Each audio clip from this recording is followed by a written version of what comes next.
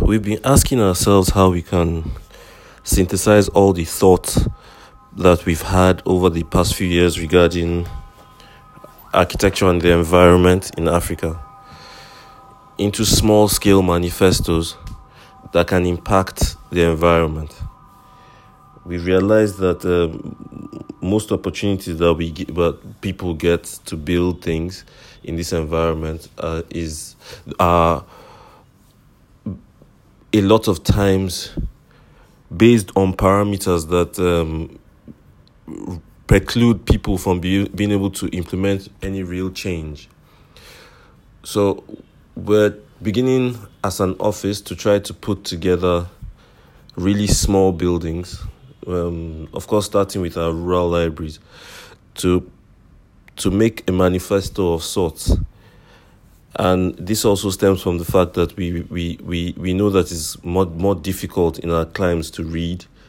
Well, not read, but it's more difficult to make out time to read long diatribes as manifestos. So, in other news, we also have been reading and thinking about all the new approaches to architecture around the world that we've seen, and it's fascinating to know that a lot of these approaches are based on an assumption that architecture has nothing to be discussed. Therefore, we spend our time explaining and making excuses as to why we're doing architecture. So architecture has been made to lose its gloss and shine, and we can only explain architecture through other crutches, physics, philosophy, etc. And architecture itself is losing its language. And this is the reason why we're, as part of our work, trying to make these little physical manifestos so that we can deal with the language of architecture itself. It's been a long time since I podcasted, because I've been on the road and we've been on sites working. But in that time, I've seen the negative impact of that lack of architectural language clarity.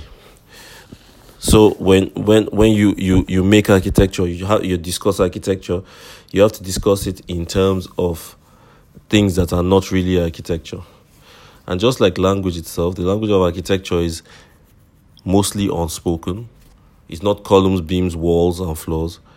It's nuance. It's mostly unspoken. How the language of Hausa, Yoruba, and Igbo are based more on the sounds than on the letters. The letters don't encapsulate the entire behavior of the language. So we're as a wrap-up, we're trying to start a process of making mini manifestos in built form that will help us to begin to synthesize the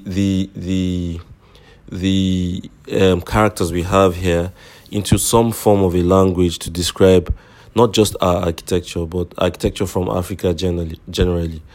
And also, I'll be glad to find anybody who has been working on anything like this to give us a hand. Not just give us a hand, but give us access to their work so that we can collaborate to make things better. Thanks for listening. This is James George, out.